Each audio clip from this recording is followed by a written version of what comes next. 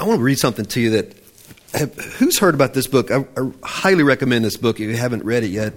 It's been out for a while. Philip Yancey's book, What's So Amazing About Grace? If you haven't read this, some Christian leaders have said this is the best book they've ever read in their life. And it is awesome. What's So Amazing About Grace by Philip Yancey. It's just a tremendous book. He talks about how the world really resists grace because it's so not like the world, and how he brings out stories that are just amazing about a picture of God's grace. But I want to read just a little short blurb here toward the end of the book that I think is so cool. Philip Yancey, What's So Amazing About Grace?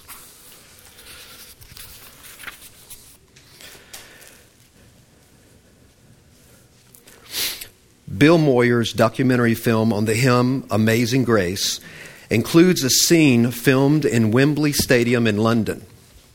Various musical groups, mostly rock bands, had gathered together in celebration of the changes in South Africa, and for some reason the promoters scheduled an opera singer, Jesse Norman, as the closing act. The film cuts back and forth between scenes of the unruly crowd in the stadium and Jesse Norman being interviewed. For 12 hours, groups like Guns N' Roses have blasted the crowd through banks of speakers, riling up fans already high on booze and dope. The crowd yells for more curtain calls and the rock groups oblige. Meanwhile, Jesse Norman sits in her dressing room discussing Amazing Grace with Myers. The hymn was written, of course, by John Newton, a coarse, cruel slave trader. He first called out to God in the midst of a storm that nearly threw him overboard. Newton came to see the light only gradually, continuing to ply his trade even after his conversion. He wrote the song How Sweet the Name of Jesus Sounds while waiting in an African harbor for a shipment of slaves. Later, though, he renounced his profession, became a minister, and joined William Wilberforce in the fight against slavery. John Newton never lost sight of the depths for which he had been lifted. He never lost sight of grace. When he wrote that saved a wretch like me, he meant those words with all his heart. In the film, Jesse Norman tells Bill Moyers that Newton may have borrowed an old tune sung by the slaves themselves, redeeming the song just as he had been redeemed. Finally, the time comes for her to sing. A single circle of light follows Norman, a majestic African-American woman wearing a flowing African dashiki as she strolls on stage. No backup band, no musical instruments, just Jesse. The crowd stirs, restless. Few recognize the opera diva. A voice yells for more Guns N' Roses. Others take up the cry. The scene is getting ugly. Then, alone, a cappella, Jesse Norman begins to sing very slowly. Amazing grace, how sweet the sound that saved a wretch like me. I once was lost, but now I'm found, was blind, and now I see. A remarkable thing happens in Wembley Stadium that night. 70,000 raucous fans fall silent before her aria of grace. By the time Norman reaches the second verse, 'twas grace that taught my heart to fear, and grace my fears relieved. The soprano has the crowd in her hands. By the time she reaches the third verse, 'tis grace has brought me safe thus far, and grace will lead me home. Several thousand fans are singing along, digging far back in nearly lost memories for words they heard long ago. When we've been there 10,000 years, bright shining as the sun, we've no less days to sing God's praise than when we first begun. Jesse Norman later confessed she had no idea what power descended on Wembley Stadium that night. I think I know. The world thirsts for grace. And when grace descends, the world falls silent before it.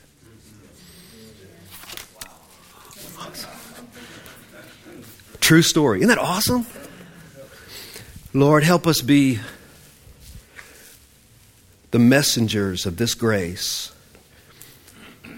Lord, help us speak with the power of your Spirit to reveal the wonders of your grace, of a kingdom that is not of this world, of another reality that has come for all people. That we might walk through a door that you have opened, that no man can shut, and experience a love from the Father and a life in you that is not of this world. Lord, help us see, help us speak, that many might hear and receive the good news. Thank you, Lord. The grace of God, the grace of God, the grace of God. The world does thirst for the grace of God. In Jesus' name we pray. In Jesus' name. Amen. Hey, how you doing, Abby? This morning I want to share some thoughts out there about how, not necessarily how, but just sharing the gospel with the unbeliever or sharing grace with an unbeliever. And I'm going to touch on certain things out there that I think are going to be really encouraging. But I thought I'd talk about a few things in here, and then we'll see what happens out there too. But one of the things that I think that I'm going to try to make a point out there, and I have more time in here to go into details, but one of the things I really want to communicate this morning is I really believe this is a huge, huge understanding that the early church had that we are missing. It has to do, and we talked a little bit about this last Sunday in the class, but I want to talk about it a little bit more this morning because I think it's huge. And that is this. It's this whole thing, this phrase. I can't get away from this phrase, the kingdom of heaven, the glad news of the kingdom of heaven or the kingdom of God.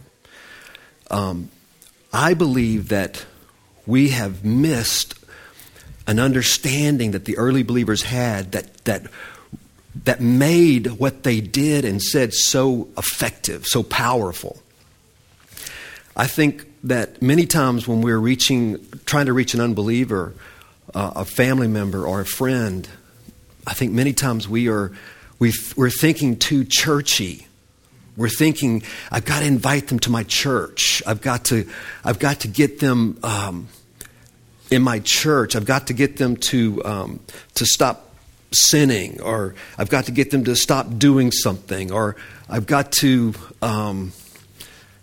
get them right, or we have all these thoughts that we're trying to reach people, and it's not what the early church did.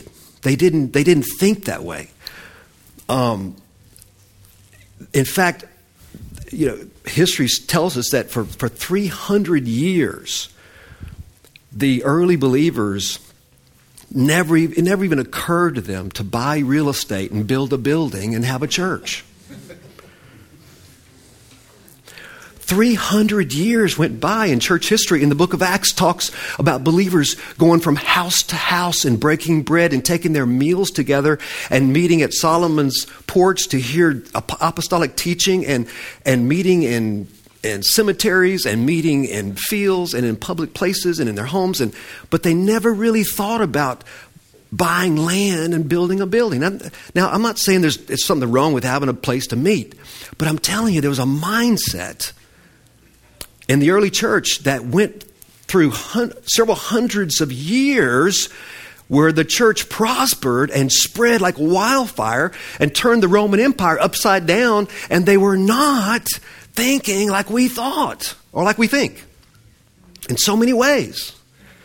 And one of the ways that they thought that I think we need to recapture in the church is this understanding of the good news of the kingdom of heaven.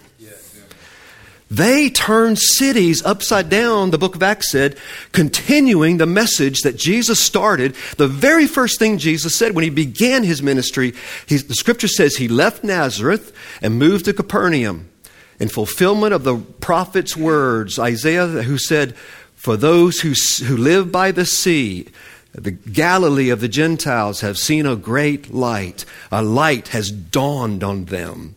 And then it says, from that day, Jesus began to preach, repent, change your mind, for the kingdom of heaven is at hand. At hand means it is within reach now. Change your mind about your thinking, about God, about yourself, about heaven, about what God's ways. For the kingdom of heaven is within reach now. It's coming now. It is within me now. It shall be in you, is what he was saying. And many times he said, it is among you now. And he gave his apostles the authority to go forth and tell the world that the kingdom of heaven is here. Heal the sick. Cast out demons and tell them the kingdom is here. This is a sign that the power of God is here. The realm of God, the kingdom of heaven is here now. There's so many interpretations out there about what the kingdom of heaven is, and you read it, and I read these things, all these different ideas, and and the basic idea out there you read is it's the rule of God on earth. That's the kingdom of heaven, the rule of God on earth. Well, that's true, but it's bigger than that. It's better than that. I believe, and we see this in the scripture, we've missed it. Paul said we have been translated from the kingdom of this darkness, this world, into the kingdom of the beloved Son, the moment we were born of the Spirit. Jesus said the kingdom does not come like men think, with observation, like, oh, over here it is, or over there it is. The kingdom of heaven is not acts of goodness or acts of kindness or acts of deeds, things you can see. He said the kingdom is not like men think. The kingdom is within you. See, the kingdom itself is a realm. It is nothing less than a parallel universe that coincides and is existent in this realm now on earth. It is another world that we can step into and live on earth in His world now. The glad news of the kingdom of heaven is that you don't have to wait till you physically die to go to heaven. You can walk on earth now in a relationship with God as your daddy, with no sin being counted against you, but righteousness only counted for you in the peace and in joy. For the kingdom of heaven is righteousness, peace, and joy in the Spirit. That is good news. It will turn cities upside down. Religion will resist it and fight it, but it is the glad news that turned this world upside down.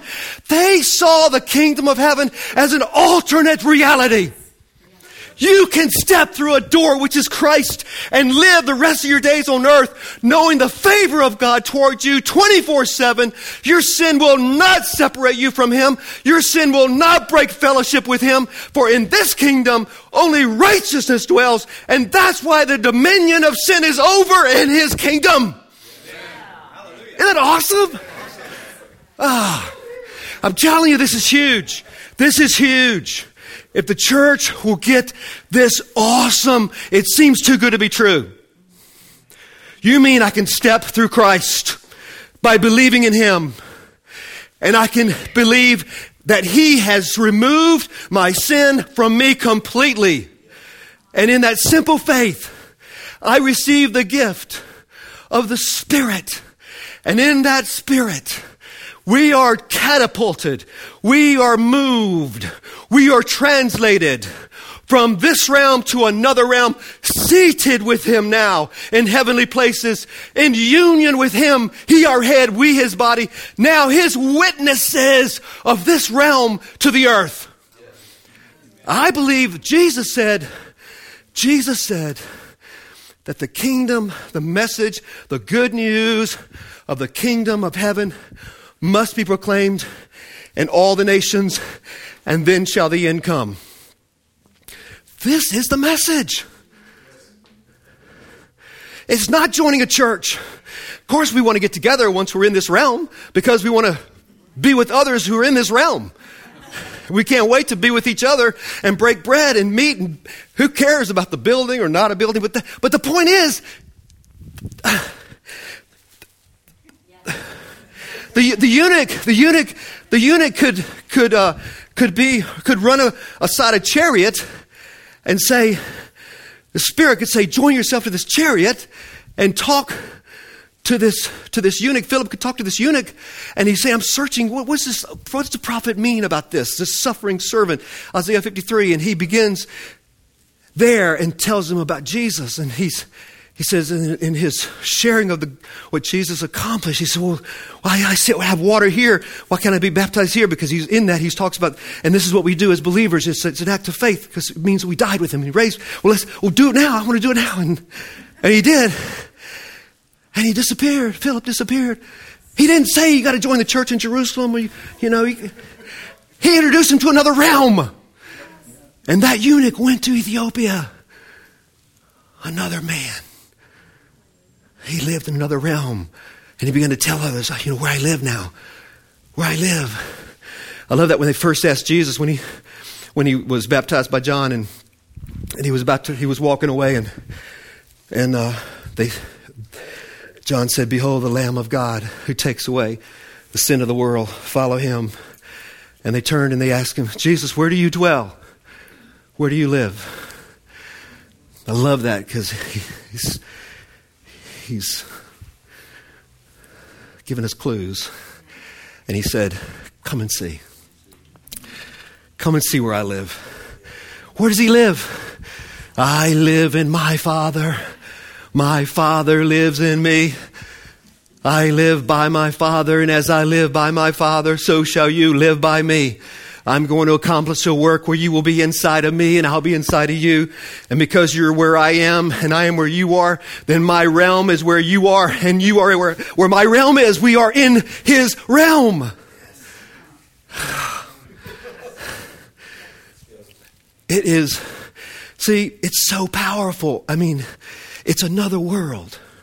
It's another world. That's why Paul said, why are you submitting yourself to decrees like touch not this and taste not this, as if you're still living in this world? It all makes sense now. That's why he would talk like that. Or Paul said to the Galatians, I'm telling you the truth. I've been crucified to this world and the world's been crucified to me. I'm no longer in it, of it, part of it. I'm not even here. For what matters is not circumcision or uncircumcision or doing or not doing or eating and drinking. What matters is a new creation. Yeah. Mercy and peace be upon the true Israel of God who sees this. I tell you, this is dynamite. Do you know the world is searching for the alternate reality to bring them peace? Drugs, alcohol, escapes. That's why we like movies. We escape into the world of C.S. Lewis. He saw this. That's why he made his movies the way he did. This parallel universe. Am I overstating it? Am I overstating it? Didn't God show us pictures? What was going on when they were in bondage in Egypt? There was another land that was flourishing at the same moment. The land of milk and honey with land, the scripture says, fruit and houses and beautiful land was there the whole time. He brought them out of a land of Egypt and bondage into another realm, another land, a picture of what he was going to do in the spirit.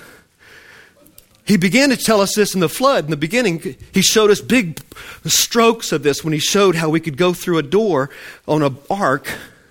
And that one door, if you go through that door, you'll end up in another world. A cleansed world. Having passed through judgment. He told us these in shadows and pictures. So now when the real came, we're slow to see it. But the early believers saw it. The scripture says in Acts chapter 1, verse 3, that for 40 days after the resurrection, Jesus appeared to them and spoke to them of things concerning the kingdom of God. For 40 days, he would appear and disappear, teaching them to walk by faith. I'm still with you, still with you, still with you, still with you, still with you, still with you, still with you, talking to them about the other realm. And they went from city to city and proclaimed the glad news of the kingdom of heaven. It's awesome. And the number one thing, that is part of the definition of the kingdom of heaven, is the rule of God on earth, but it's just a small part of it. But I will say this, the main rule of God in that kingdom is this: that sin is no longer counted against the believer because of the Lamb. Who shall bring any charge to God's elect? For God is justified. The one work of Satan is to accuse you, and the one rule of heaven is that the Lamb sits on the throne and there is no higher authority. The Lamb sits on the throne and there's no higher authority. Who shall bring any charge against you? 24/7. That is awesome. That is the thing that unravels all of darkness. All. And that's why it's the cross. That's the key. That's why it's the bread and the wine that we remember. It's the point of power. It's the point where the door flings open that no man can shut. It is a place of abiding righteousness by a gift. For he who has received this abundant grace and the gift of righteousness shall reign in life by one Christ Jesus. It's awesome. When Paul says the kingdom of heaven is righteousness, peace, and joy, he wasn't saying the kingdom of heaven is doing righteous deeds and peaceful deeds and joyful deeds. No, he's not even talking about deeds there at all. He's saying the kingdom of heaven is a state of being. The kingdom of heaven is a fixed reality where righteousness is always righteousness, where I am always righteous with the righteousness of another. What did Jesus say before he left? Jesus said before he left, he goes, my peace I give to you. Not as the world gives, my peace. My joy I give to you, he said. Not as the world gives, my joy. And you and I, in union with him, not only are we clothed and have, actually, not just clothed, but by an act of creation, we've been made like unto him. For God raises the dead and calls into being that which did not exist before. We not only have his righteousness in our very makeup in this new creation, but we also have his peace and his joy as a state of being. Why peace? Because there is nothing between us and God. Nothing. Nothing. Nothing. That's why it says we can go boldly to a throne of grace. Boldly, not timidly. Why do we have joy? Because, you see, the true gospel, the true revelation of the kingdom of heaven that has come, properly understood, will bring joy unspeakable and a sense of fullness of glory. It is contagious. The early church could not help. They said, we cannot help but speak what we have seen and heard. This good news is not just good in the sense that, oh, well, that's good. You got a new car. Oh, that's good. This good news is so mind-blowing that we are slow to believe it. You mean I can wake up every morning and I don't care how I blew it the night before, that God, who has now become my dad, is going to wake me up with a kiss and say, son, good morning. I love you. You mean I can live every day with no barriers between me and God? Oh, you mean the Father puts that much value on the blood of his Son? Oh, yes. You mean I am actually in union with him? Do you mean to tell me that my spirit is joined with the Holy Spirit and we're actually one spirit? Yes, it is written. You mean that I've actually already passed through death and I will not enter judgment? Yes, it is written. He who believes on me shall not come into judgment, but has already passed through death and into life. You mean I'm actually where he is now, seated with him in heavenly places, in that other realm? Yes. Oh, Jesus spoke to John. He said, John, Son of Man, no man has ever entered heaven. No man has ever entered heaven but the Son of Man, who has descended and who is now in heaven. John, or Nicodemus rather. John wrote that about that encounter with Nicodemus. No man has ever entered heaven yet, because they all descended to Sheol, awaiting the sacrifice. And he descended first, that he might ascend and fill all things, releasing those in captivity in Sheol, taking captivity captive. So he speaks to Nicodemus and he says, no man has ever entered heaven except the Son of Man who has descended, who is now in heaven. Do you believe this, Nicodemus? What if the Son of Man were to ascend right now before your eyes, Nicodemus, and you could see it visibly? He said that. That's in our gospel. I'm not making this up. It's awesome. That's why he would say things like, he who comes to me shall find pasture, and go in and out and find pasture, in and out. What is he talking about? 2 worlds, 2 realms. You shall be in the world, but not of it, he said. No longer from below, but from above. I will not take you out of the world, but I will keep you from the evil that's in the world. You'll be my witnesses. You will go in and out, in and out, in and out, in and out, in and out, in and out. Find pasture from my realm, food and nourishment from my realm. Bring it to their realm and tell them what you've seen, what you've heard. Be my witnesses. Minister. See no man after the flesh anymore, but after the Spirit. For all men, and this is mind-blowing, all men have been reconciled. They need only believe. They need only receive. That's good news. That's good news. As the voice spoke to Peter, and the unclean things were brought down in that sheet, and the boy spoke to Peter, he said, what God has cleansed, no longer call unholy anymore. So now we look at the world as God sees the world. For God was in Christ, reconciling the whole world unto himself, not counting their sins against them.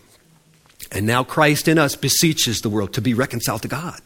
Receive the reconciliation, receive the gift. But we do it as God does it. We do it in faith for the people. For God calls things that are not as though they are. Yes, they're still in their sin. Yes, they're going to die in their sin if they don't believe on Jesus. Yes, there's a judgment for those who don't receive the Lamb's judgment that the Lamb took for them. Yes, yes, yes. But God calls things that are not as though they are. Those unclean things in that vision came from heaven down. He sees them in heaven already. He sees the whole world saved in the work of his Son if they would only believe, for he died not for our sins only, but for the sins of the whole world.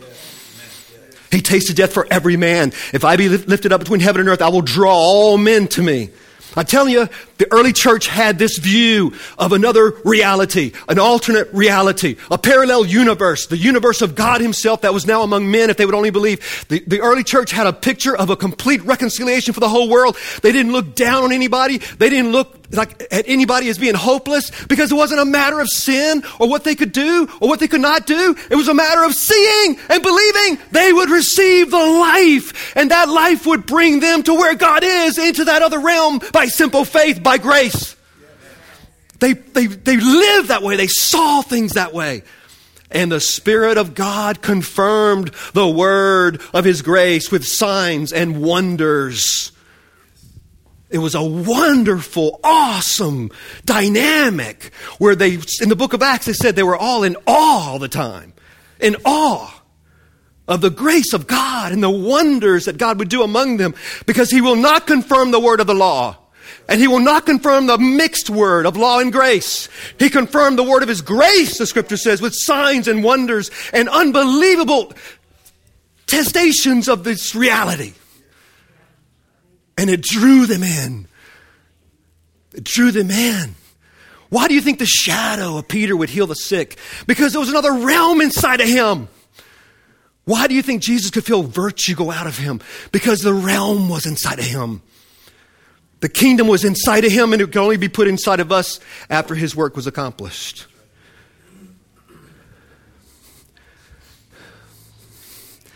It changes the way we see, the way we believe, the way we think. And now we're not trying to invite somebody to come to a church. We're trying to say, oh my God, if you could just see where I live. You too can step over if you would only believe that he took away your sin. That's all. It's not complicated. Very simple. Peter said, all the prophets bear witness that whoever believes on him receives the forgiveness of all sins. And when Peter said those words in Cornelius' house that day, in the book of Acts recorded in chapter 10, the scripture says the Spirit fell immediately on all those who were hearing the message. And then it begins. Then the discovery begins. A simple act of faith and forgiveness, complete forgiveness, and the journey begins. The kingdom of heaven is like a woman who puts 3 measures of leaven in dough and lets it rest until the whole thing is leavened. The kingdom of heaven is like a man who plants a seed in the dirt and rises night and day and sees it coming forth and knows not how it comes forth, for the earth brings forth fruit of herself.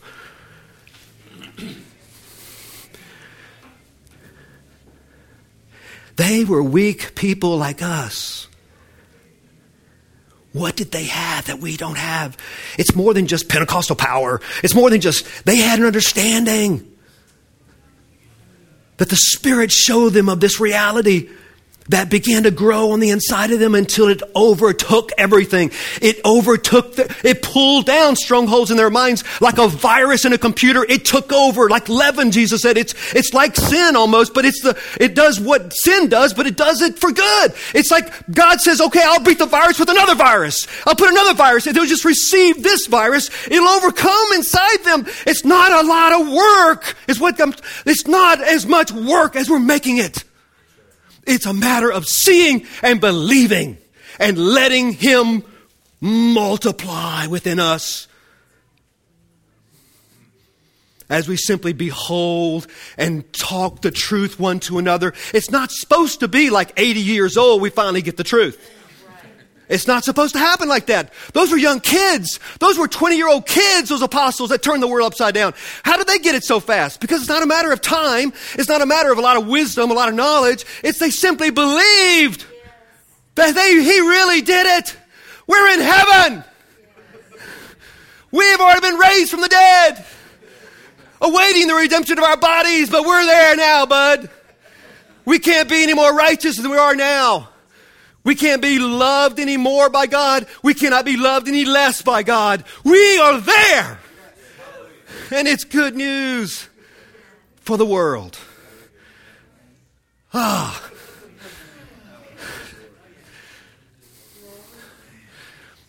Lord, help us. Help us see these things.